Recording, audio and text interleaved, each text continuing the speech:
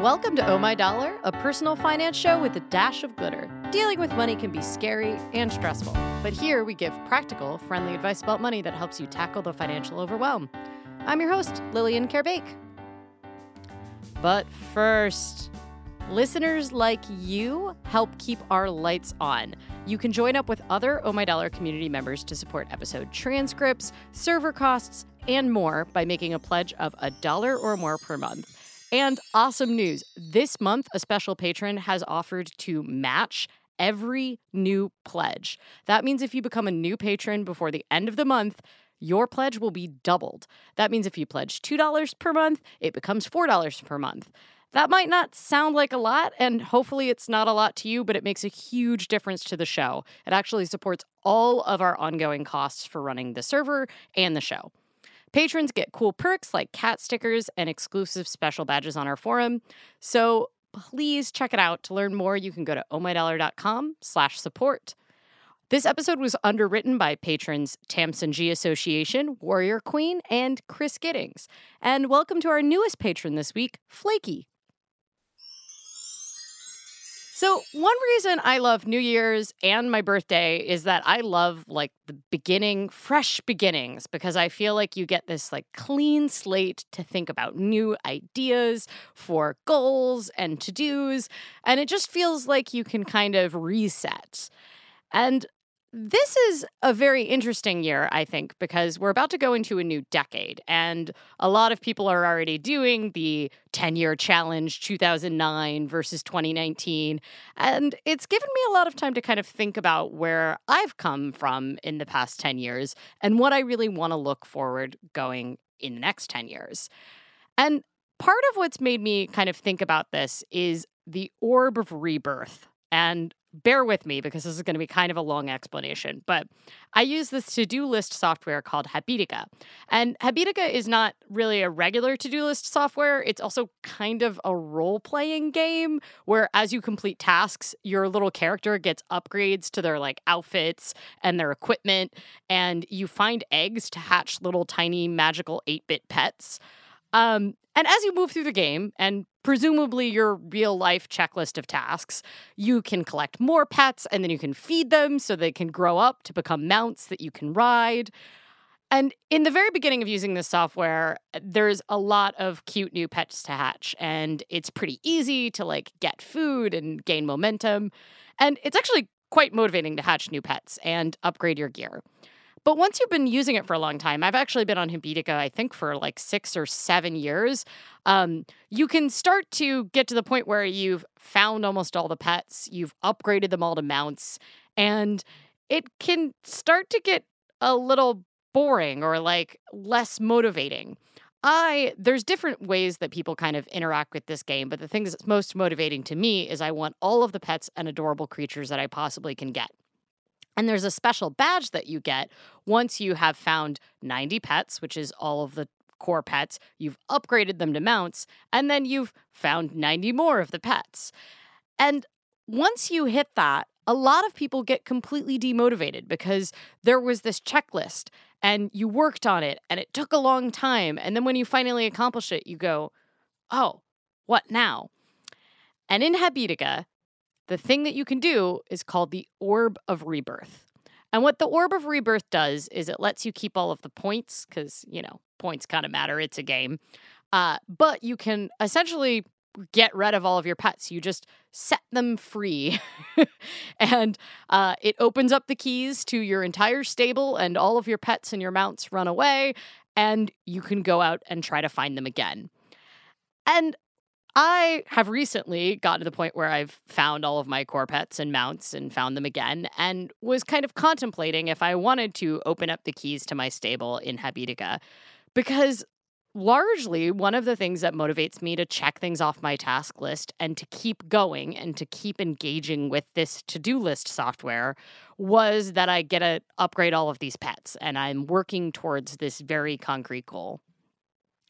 And I think this actually comes back around to, see, bear with me, I know we're a personal finance show and not a show about tiny little 8-bit pets, but when I am kind of thinking about if I want to do this Orb of Rebirth in the game, I'm also thinking about the fact that, we're about to have a new decade, and it's very easy to set the same New Year's resolutions and kind of go with the same financial goals that you've always done. A lot of financial goals take hugely long amounts of time. Like, obviously, saving for retirement is something you're doing your entire working career up until retirement.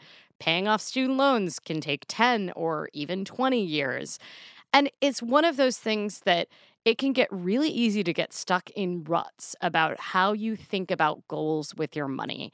And I think one of the advantages of approaching New Year's kind of like you approach the orb of rebirth in Habitica is that you can think of it as a total clean slate. You can get very inventive. Sometimes I do this with my budget where it's easy to just say, oh, I've always been spending this much on groceries this every month and this much on my gym and this much on my phone. And I think sometimes it can get really creative to actually wipe everything clean and then go, let's assume not a single dollar that I have has a job and it's not going anywhere. What would it look like to rebuild this from scratch? Because I think it's easy to, because progress is such a big part of financial goals, checking off as you pay off new debts or watching your savings grow, it can get really easy to get focused on the progress and totally forget about the creativity of building something new. And I think this can be really helpful when you're approaching kind of creating new financial goals for yourself. So one of the best parts about Habitica, yes, I am bringing it back to this weird to-do list habit RPG that I play. But there's one really other helpful element in Habitica, which is that to get the super special magical creatures, you actually have to go on quests. And the quests are mostly, you do your to-do list, you're just kind of enrolled in them, but you cannot quest by yourself. You have to actually join a party. And this party is made of other real people that are also working on their to-do lists. And one thing that I know is that when I don't do things on my to-do list, my entire party gets damaged. Everyone gets hurt on my entire party if I don't, pretty often clean out the sink of my dishes at the end of the night. Or if I don't actually send out my update to all of my patrons, then that to-do list goes red and it hurts my entire party. And I think that the party aspect is one of the hardest parts. If you are working on your finances by yourself, either you're financially separate from a partner, or you don't have a partner, and you're independent from, whatever your family of origin is, it can get really hard to feel like things matter, right? Especially in the current world we live in, it can feel very selfish to care about financial goals like progress, simply because you don't kind of have the rallying instinct that comes with these kind of longer term goals like paying off student loans, stuff that's slow to progress. And I think one of the most important things for me in working on my financial goals as someone who is working on them independently was finding community. And the goal of community with financial goals isn't necessarily that you share your financial woes with them or when you take damage, they take damage. But it turns out having other people that you feel like are supporting you as you work on something that's slow can be extremely helpful. And my finances changed dramatically for the better when I started interacting in an online community, which now for me is the Oh My Dollar online community. But when I first started interacting, it was this BB forum online for people that were fans of this early retirement blog. But not only did that community become a lot of my real life friends, originally I was entirely anonymously just keeping a journal of my progress. And what it felt like was that I had this external accountability to something that people don't tend to talk about a lot, right? It's really, as someone who makes my personal finances public every single month now, I have discovered the blowback you get when you try to say, hey, I paid off my student loans. If you post on Facebook or on Twitter about hey, this month I was able to save 30% or 40% of my income, People take it as bragging or as humble bragging, or they want to tell you why they can't do it. And it can be one of those things where we have so much social baggage about talking about finances built up that can feel harder to share this in a community of people that you know in real life, because people take it as an affront to their own, where they're at with their own finances. They see it reflected back at themselves. If you are having success, or even if you're having struggles, they feel like it's whining or something like that. But if you go to find a safe place and a safe community to talk about these things, even if it's anonymous, what for me that did was that it made it a lot easier to feel like focusing on it was important and wasn't selfish. It was rather a thing that I was doing because I saw a lot of other people working on similar goals. And the accountability I found was helpful for other people. I think one of the great parts about being involved in that community early for me was that people tended to skew higher income on that online community. And I had what I felt like was a pretty high income when I started on there. I was making $30,000 a year, which was a lot more than I had made at any other point in my life. And then eventually I was making $39,000. But the average person on that forum was making more than six figures. And one of the things that I felt like I actually brought was that I was able to show what financial choices around kind of early retirement and high savings rate looks like when you were making what I was making. I think my actual first journal title on that forum was less than 40K is perfectly okay. But it also helped me completely shift my perspective because I saw what dealing with money looked like for people that came from entirely different circumstances. What it looked like when you lived in a country where you didn't have to worry about getting bankrupt, because of a medical bill. What it looked like for people that absolutely are not worried about covering their core bills, but instead everything they're doing is around tax optimization. And actually being able to talk about money with people that had diverse monetary experiences opened my eyes to totally new goals, because often the only people that you talk about finances with are either your extremely close friends, family members that come from the same circumstances as you, or depending on the kind of workplace, maybe people that make the same as you. So, especially if you work like in service industry, it's very common to kind of talk about money, but everybody's making often kind of similarly low level wages. And it gets you trapped in thinking about your goals and your finances from within these really limiting contexts. And for me, the first time that I heard that you could actually save half your income, it was very eye-opening to me because I didn't know anybody like that in my real life, because I didn't know anybody who made the kind of money where I felt like that was even possible.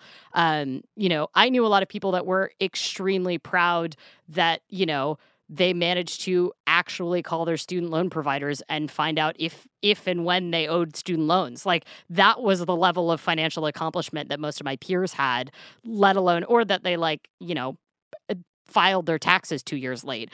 But then I started meeting people that, had retired in their late 30s, and it just shifted my perspective. And this is a very long way of coming around to saying, I think when you're looking at goals for the new year, there's very helpful things to look at. One is looking at building up a community of support where you can actually talk about financial goals. And, I found it very helpful in the Oh My Dollar online community. I'm not at all pressuring you to join that. But I think if you're not able to openly talk or track money with anyone in your life, it's really hard to get ahead with it, because open conversations about money, even if it's not to everybody, but to someone in your life, will help you make it feel like it's real. Because honestly, for a lot of us, this is just numbers moving around on a screen, right? And then the next thing is thinking extremely creatively. So, I like to look at the new year as a time to completely reset and wipe clean.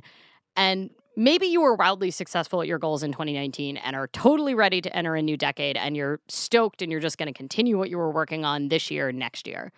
But maybe you're like me, you had a bunch of goals that you made kind of steady progress on, and then quite a few that you fizzled progress on entirely. I like to look at January 1st or really any day that you get the fire under your butt. If you're listening to this not at the end of the year, it's okay. There's nothing magical about the start of the new year. But I like to look at it as a time to like completely rethink your goals. I think there's actual real value in like tapping into that orb of rebirth and just using it as a magical day to say, okay, what does it look like if I completely change what I'm working on? So one thing that I did is that 2019, my goal was completely different than previous years. So previously, I really focused on my savings rate and how much I put aside for retirement. And last year, I had, I think, a 36 or 37% savings rate. It depends on how you calculate it. We should have an episode on calculating savings rates. Let me know if you're interested in hearing that, because there's lots of different ways to do it. And then previous years to that, I'd had a 50% savings rate. And one year I got up to a 55% savings rate. And I'd focused so much on my savings rates and how I saved up for it. And this year, my goal was simply to come out ahead. That was my only stated financial goal this year. I wanted to focus on Oh My Dollar and not spend all of my time working other jobs to pay the bills and distracting me from the stuff that I wanted to make for Oh My Dollar. I wanted to just make media projects. It was okay if I didn't save any money this year, so I didn't set any ambitious saving goals like years past. All I did was set my retirement savings on autopilot at $100 per month, which is not my usual goal, to be clear, much lower. But I knew I wanted to keep saving because it would lower my taxable income because it's in a traditional IRA, but I didn't want to do more than that. And I accomplished it. I did that. I came out slightly ahead. I saved slightly for retirement. My net worth pretty much didn't climb from last year other than how the market went up. So I didn't ramp up my retirement or my savings rate. And now I did it. I did it in 2019. I completed the challenge of only working for myself for an entire year. And I completely renewed my goals. Next year, I'm going in a completely opposite direction. And for me, a year is a lot of time to accomplish something or test something out. I think one of the best pieces of advice I've ever heard about goal setting is a year from now, you will have wished you had started today. And I think when you get really caught up in things like long range planning, like paying off debt or saving for retirement or something like that, it can be really hard to feel like a year can make progress, but a year can make progress on a bunch of different things. So one of the things we're doing on the Oh My Dollar forum is that we're doing a 20 in 2020 challenge. And we ended up having 5 different choose your own adventure challenges. And they're kind of broken along income lines, but also just where people are at in their life. So the 20 in 2020 challenge that initially I started was saving 20% of my income, because for a lot of people, that's a lot more than they've ever saved. 20% is a huge accomplishment. It's more than what I kind of say is the standard amount that you need to save towards retirement, which is roughly 15% if you want to retire at normal retirement age. But saving 20% of your income, it's less than I'd saved before. But then there's a push challenge, and that is for people either with higher incomes or people like me that are lucky enough to be in the situation where if they know how to reduce their expenses, even if they're on kind of a lower income, to really push up savings. And so the next one we have is 20 in 2020 Save $20,000 challenge. And there's some people that already are automatically going to hit that because they make a lot more money than me, and that's just sort of their standard practice. And there's people like me for which that's going to be really a push. And then there is if both of those sound absolutely ridiculous and don't fit your goals this year, there is the Save $20 a week challenge. And I think saving $20 a week is a great example of, like, based on what your priorities are, it is an easy way to get yourself in the habit of savings and feel really proud of yourself. And we also have if the 20,000 isn't hard enough for you, we have the Race to the Max challenge, which is racing to max out your retirement accounts. If they're a 401k, a super, a pension, whatever you have access to, RRSP. And last but not least, my favorite, and I think the place where you can get most creative with your financial goals, is the bingo challenge, where you actually create your own bingo board and you get a little badge every time you hit bingo. And so you have 24 goals. You can add some free spaces or repeat goals if you want. And I think the push of having 24 goals that fit on a bingo board that you don't have to wait the entire year to accomplish, like a percentage or saving a huge amount of money, is that it kind of gives you those small wins and it lets you think creatively. For some people, it might just be bake a really nice cake is one of the things on their board.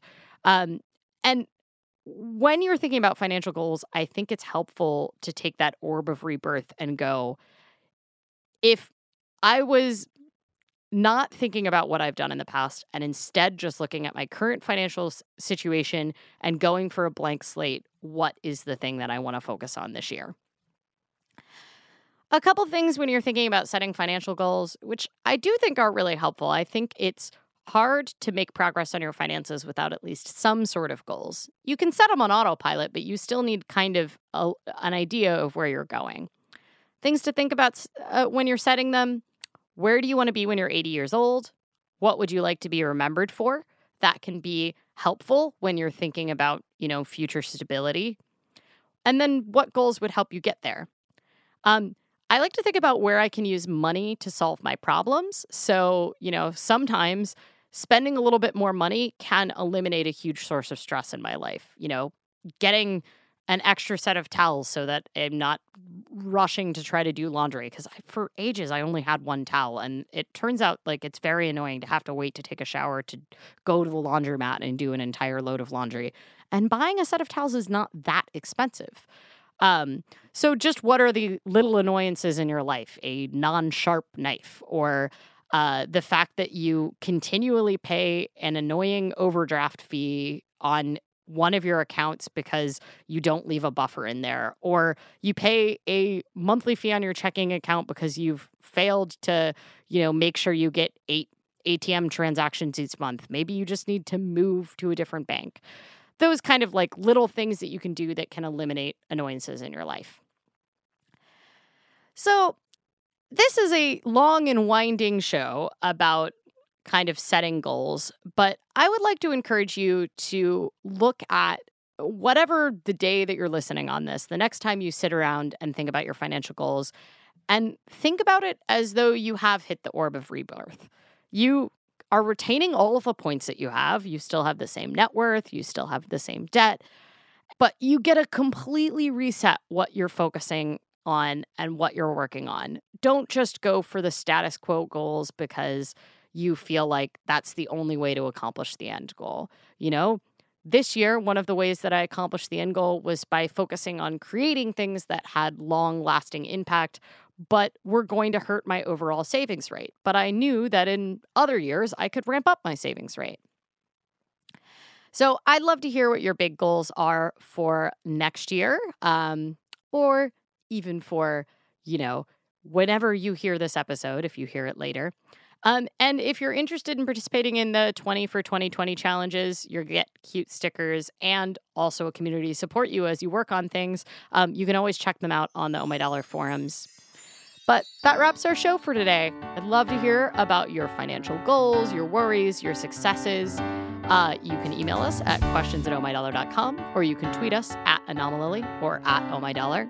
Oh My Dollar is recorded at X-Ray FM Studios in Portland, Oregon, and syndicated through PRX. This episode was engineered by Tony Scholl and Chase Spross. Our intro music is by Aaron Parecki, and thanks for listening. Remember, till next time, to manage your money so it doesn't manage you.